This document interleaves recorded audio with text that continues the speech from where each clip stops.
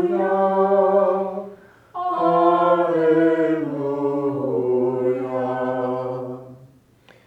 The Lord be with you. And with your spirit. A reading from the Holy Gospel according to Mark. Glory to you, O Lord. Jesus went to the district of Tyre. He entered a house and wanted no one to know about it, but he could not escape notice. Soon a woman whose daughter had an unclean spirit heard about him. She came and fell at his feet. The woman was a Greek, a Syrophoenician by birth, and she begged him to drive the demon out of her daughter. He said to her, "Let the children be fed first, for it is not right to take the food of the children and throw it to the dogs."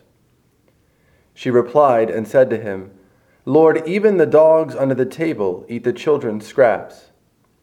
Then he said to her, "For saying this, you may go. The demon has gone out of your daughter." When the woman went home, she found the child lying in bed and the demon gone. The Gospel of the Lord. Praise to you, Lord Jesus Christ. Alleluia. Alleluia. Alleluia.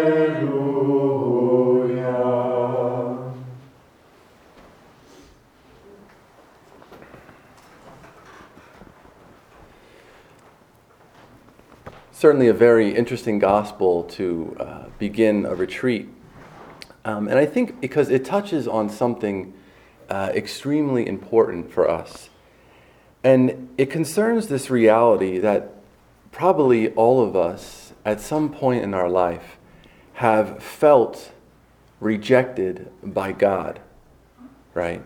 We have felt maybe abandoned by God or even forgotten by God. And if we're honest about it, this is probably one of the most common human experiences that we have, right? Any sort of rational person who turns on the news at night and sees just what's happening in the world and see what's going on, automatically ask, where is God in the midst of all of this? And, why does God allow what he seems to allow? Sometimes people ask, is God asleep, right? Because he doesn't seem to be very active in our world. And, Jesus on the cross experiences, at least psychologically, this same abandonment by God, right? As he says these words, my God, why have you forsaken me?" And so this feeling of rejection or this feeling of being abandoned by God is a common human experience. But the ultimate question is it true? Has God abandoned us? Or can God even abandon us? Is it possible? And this gospel provides us, I think, with an insight into this apparently human dilemma. We hear this story today of a woman who comes to Jesus. And this woman is not a Jew, she's a Greek. And she comes to Jesus obviously with a heavy heart, probably with much anxiety, probably much worry, because her daughter is possessed by a demon. And so she comes to Jesus because she's heard about him and asks Jesus to come and heal her daughter. And what does Jesus say to her? He says, "Let the children be fed first, for it is not right to take the food of the children and throw it to the dogs." We might wonder, where is the sort of nice and gentle Jesus that we've heard about before in the Gospels? Because it seems that, first of all, Jesus is almost disregarding her request. And second, it seems that Jesus is actually insulting her. He pretty much calls her a dog. And so it seems like Jesus is rejecting her, that he's abandoning this woman. But then how does this woman respond?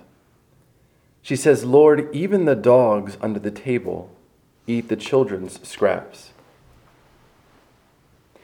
In other words, she's saying to Jesus, I know that you are the one. I know that you are the one who has the words of eternal life. And that I believe in you. I trust you, even though it seems like, and even though it feels like, you are rejecting me. I believe you, and I trust in you.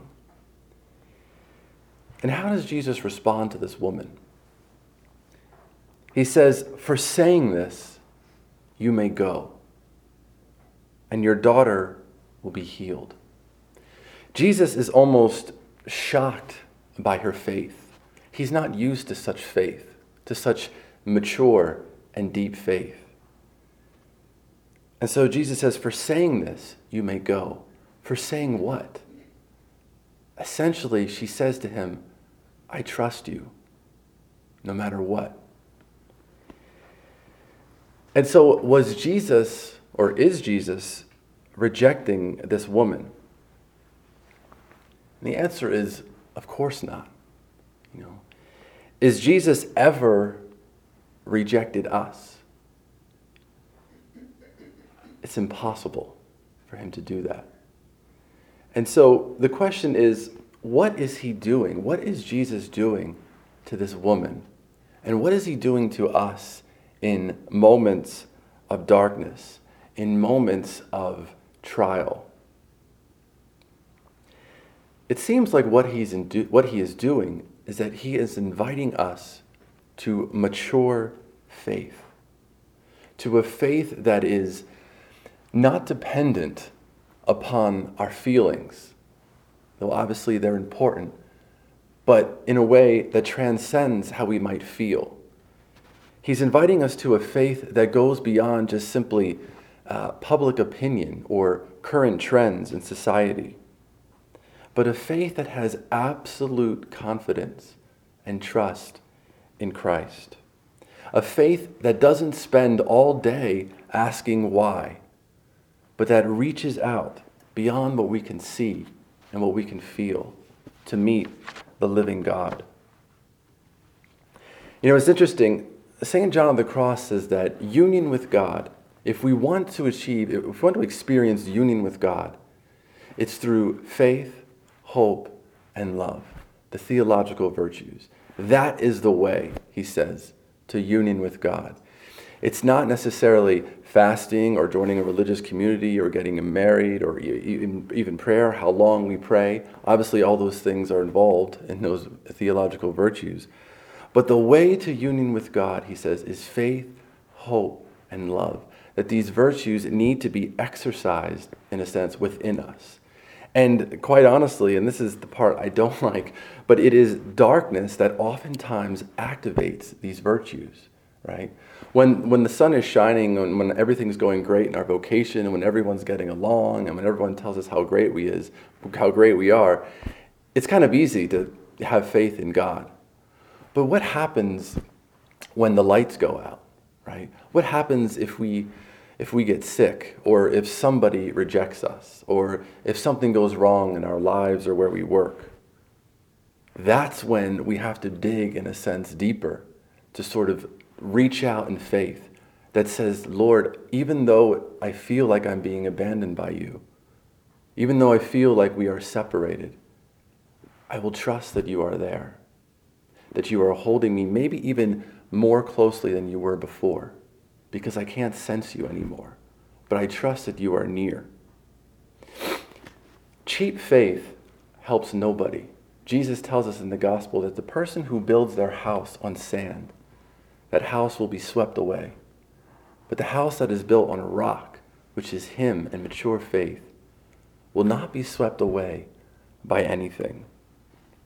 And so this is, I think, not only the beautiful challenge today of the gospel, but it's this beautiful witness of this woman who comes to Jesus, unlike so many other people, with a real and mature faith that says, despite what I see and maybe what I feel, I believe, Lord, that you are the one who can heal my daughter. And I stake my whole life on that belief. Because like Peter says, I have come to know and believe that you have the words of eternal life.